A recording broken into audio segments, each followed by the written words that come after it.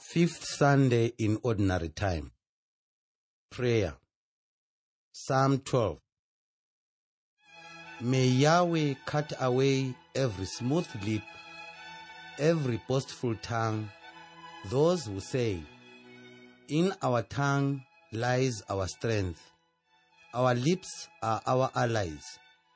Who can master us?" For the poor who are plundered, the needy will groan. Now I will act, says Yahweh. I will grant salvation to those who sigh for it. Yahweh's promises are promises unalloyed.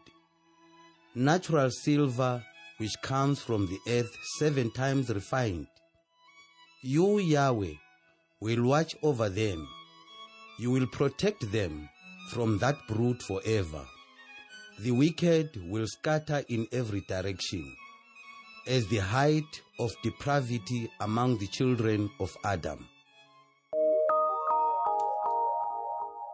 Reading the Word. First reading, Isaiah chapter 58. Is not this the sort of fast that pleases me? To break unjust fetters, to undo the thongs of the yoke, to let the oppressed go free, and to break all yokes. Is it not sharing your food with the hungry and sheltering the homeless poor? If you see someone lacking clothes, to clothe them, and not to turn away from your own kin. Then your light will blaze out like the dawn, and your wound be quickly healed over. Saving justice will go ahead of you, and Yahweh's glory come behind you. Then you will cry for help, and Yahweh will answer. You will call, and he will say, I am here. If you do away with the yoke, the clenched fist, and malicious words, if you deprive yourself for the hungry and satisfy the needs of the afflicted, your light will rise in the darkness, and your darkest hour will be like the noon. Second reading, 1 Corinthians chapter 2. Now when I come to you, brothers, I did not come with any brilliance of oratory or wise arguments to announce to you the mystery of God. I was resolved that the only knowledge I could have while I was with you was knowledge of Jesus and of him as the crucified Christ. I came among you in weakness, in fear and great trembling, and what I spoke and proclaimed was not meant to convince by philosophical argument, but to demonstrate the convincing power of the Spirit, so that your faith should depend not on human wisdom, but on the power of God. Gospel. Matthew chapter 5. You are the salt for the earth. But if salt loses its taste, what can make it salty again? It is good for nothing, and can only be thrown out to be trampled under people's feet. You are light for the world. A city built on a hilltop cannot be hidden. No one lights a lamp to put it under a tub. They put it on the lampstand where it shines for everyone in the house. In the same way, your light must shine in people's sight, so that, seeing your good works, they may give praise to your Father in heaven. Hearing the Word. Salting the earth. Last Sunday, we reflected on the tension that often arises between God's ways of acting and the behavior which is expected of believers, and the values and attitudes of the larger society. This Sunday continues with the focus on discipleship, emphasizing that God's ways must be manifested in and through his disciples. The oracle of Isaiah we read has to be understood in relation to the context in which it stands, particularly Isaiah chapter 58 verse 1 to 7. This passage contains a series of questions raised by the Israelites, who were asking why their religious practices were ineffective. They fasted, prayed, and offered sacrifices, yet their prayers remained unanswered, and prosperity and blessing evaded them. Isaiah provides the answer in this passage. Their prayers and sacrifices were not answered because they were not accompanied by genuine concern with one another. Isaiah lists a number of very ordinary and concrete gestures of social concern for one another: feeding the hungry, sheltering the homeless, and clothing the naked. Thus, the prophet links concern for the needy with the practice of faith. Such connection is necessary because it facilitates God's involvement in the world, making it possible for the Lord to answer prayers. Effective faith manifests itself in betterment of the lives of others, particularly those in need.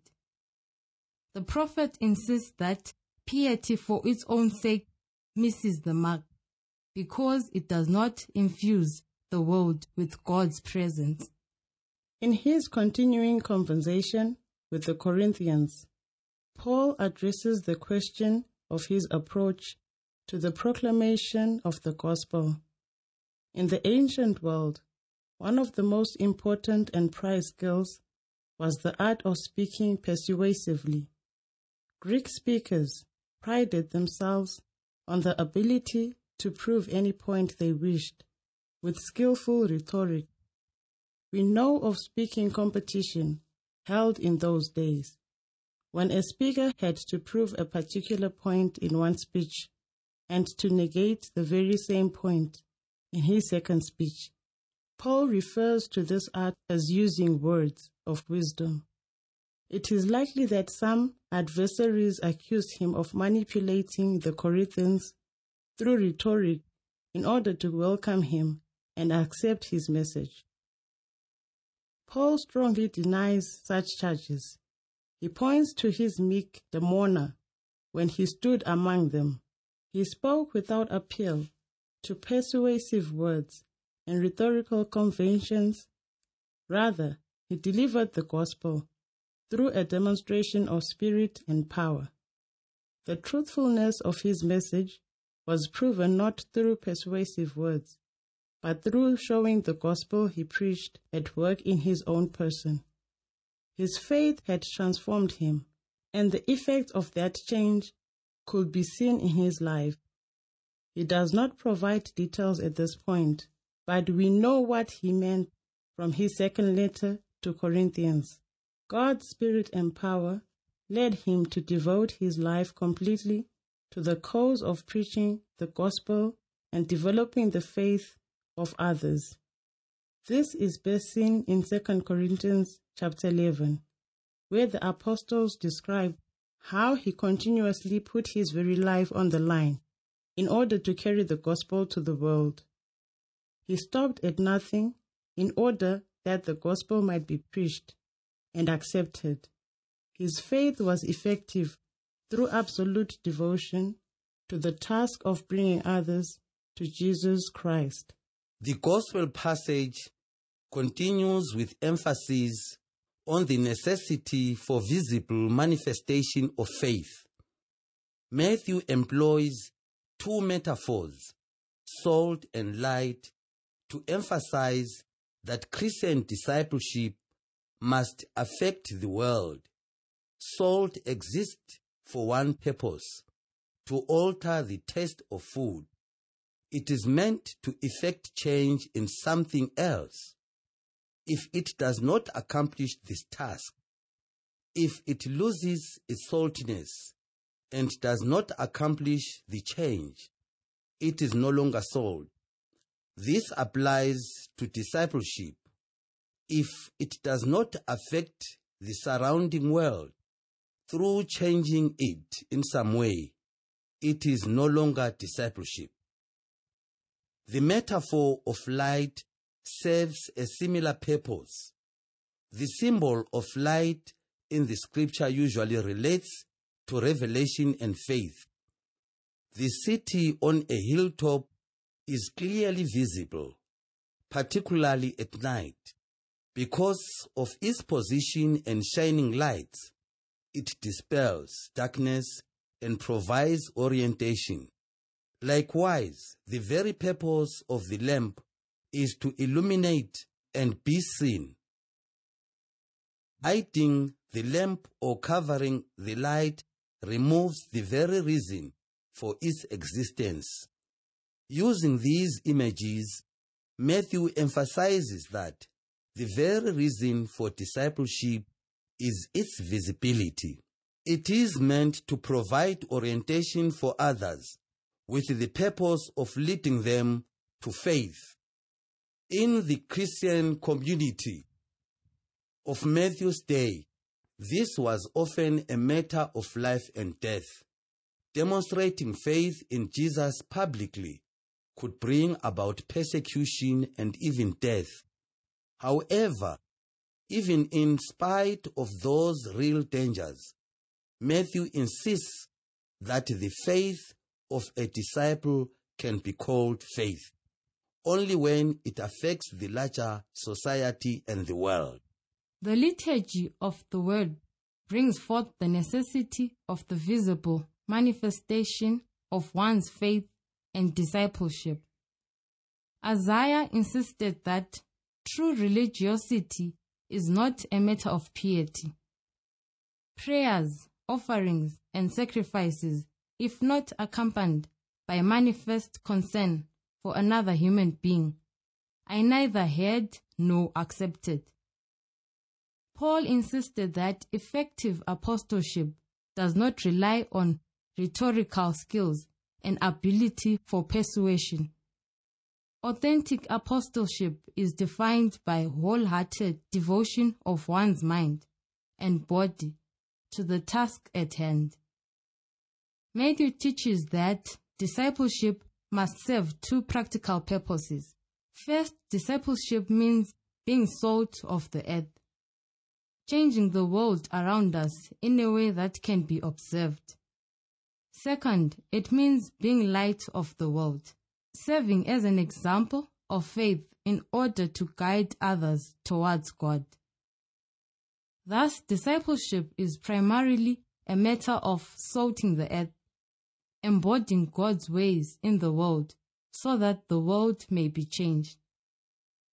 Such felt influence makes faith relevant, but can also bring opposition and even persecution, as it was the case with the community of Matthew. Yet the assurance of God's protection remains, as is expressed by the psalmist, "You, O Lord, protect us always." Listening to the Word of God. The theme of this Sunday names us Jesus' disciples, salt of the earth and light of the world. Jesus used metaphors of salt and light to define our way of being his disciples and living life according to his teaching. Life is indispensable for life itself, while salt makes our food taste better. Salted food acquires taste. It becomes distinct and special. We will focus our reflection on salt and explore 4 of its qualities that reflect how we can make life more distinctive and special. To begin with, salt is white in color. In the scriptures, whiteness symbolizes holiness and purity. The Gospel of Matthew states, "Blessed are the pure in heart, for they shall see God." As the salt of the earth, we ought to be pure of heart. However, how can we be pure of heart in a world with so many temptations daily placed before us? Is purity possible when we so frequently fall into sin? Yes, purity is possible by daily examination of conscience and celebrating the sacrament of confession regularly. These practices educate us to make the right choices and wash away our sins so that we remain pure. The second property of salt is flavor. Salt gives flavor and zest to food. We use salt in almost every meal. Like salt are called to give flavor to the world. Life in the world ceases to have meaning if we do things merely following daily routines. We can spice up and give taste to the world in two ways. First, Isaiah states that God is not interested in a lip service piety shown only in prayers, fasting, and fulfilling religious duties. These are important but must be linked with attention and care for the needy and vulnerable among us. The second way is sharing words of encouragement with those who have lost zeal for living because they no longer see any sense and value in what they are doing. Life will be experienced differently by those we touch in such ways. Salt has healing properties. When we cut ourselves or have a wound in the mouth, the sting of salt on the wound helps it to heal faster. As Christians, we are to sting the world with rebuke, criticism, and correction when things are not done in a just and charitable way. Hatred, jealousy, oppression, and exploitation hurt our communities and families. We are called to be healers, but healing sometimes involves an initial sting required to begin the healing process. Finally, salt is also used to preserve food from rot or decay. As Christians, we are expected to preserve our world and society from getting rotten through corruption, moral decay, tribalism, racism, and self-centeredness. Salting the earth implies that Christians should function as a moral antibiotic. We administer it by presenting examples of high moral standards and a lifestyle defined by Christ's teaching. The world is rotten when no one has courage to distinguish right from wrong and declare it openly and courageously. We are called to bring moral clarity and safeguard moral values and a dignified human lifestyle. Jesus warned us not to lose our saltiness. We can easily lose it if we do not remain in God's presence through listening to His words. When salt loses its saltiness, it becomes useless and even corrosive. It cannot be used even as manure. This is an encouragement and warning to us. Our task is that of salting the earth. If we do that, then Isaiah's prophecy will come true in us. Then your light shall rise in the darkness, and your gloom shall become like midday. Salt does not praise itself.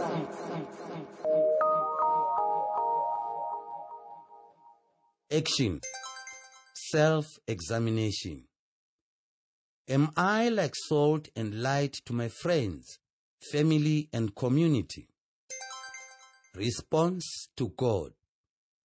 Today, I resolve and promise to God that throughout this week, I will do things in such a way as to give taste, flavor, and meaning to the life of those I meet. Response to your world. Identify someone in your surroundings that needs you as salt and light. Decide what you are going to do and how to make his or her life tastier.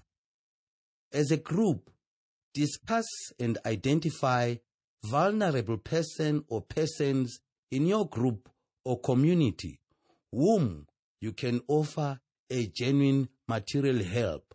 For example, food, money, clothes, or even cleaning the house, as expression of your genuine faith and commitment to God.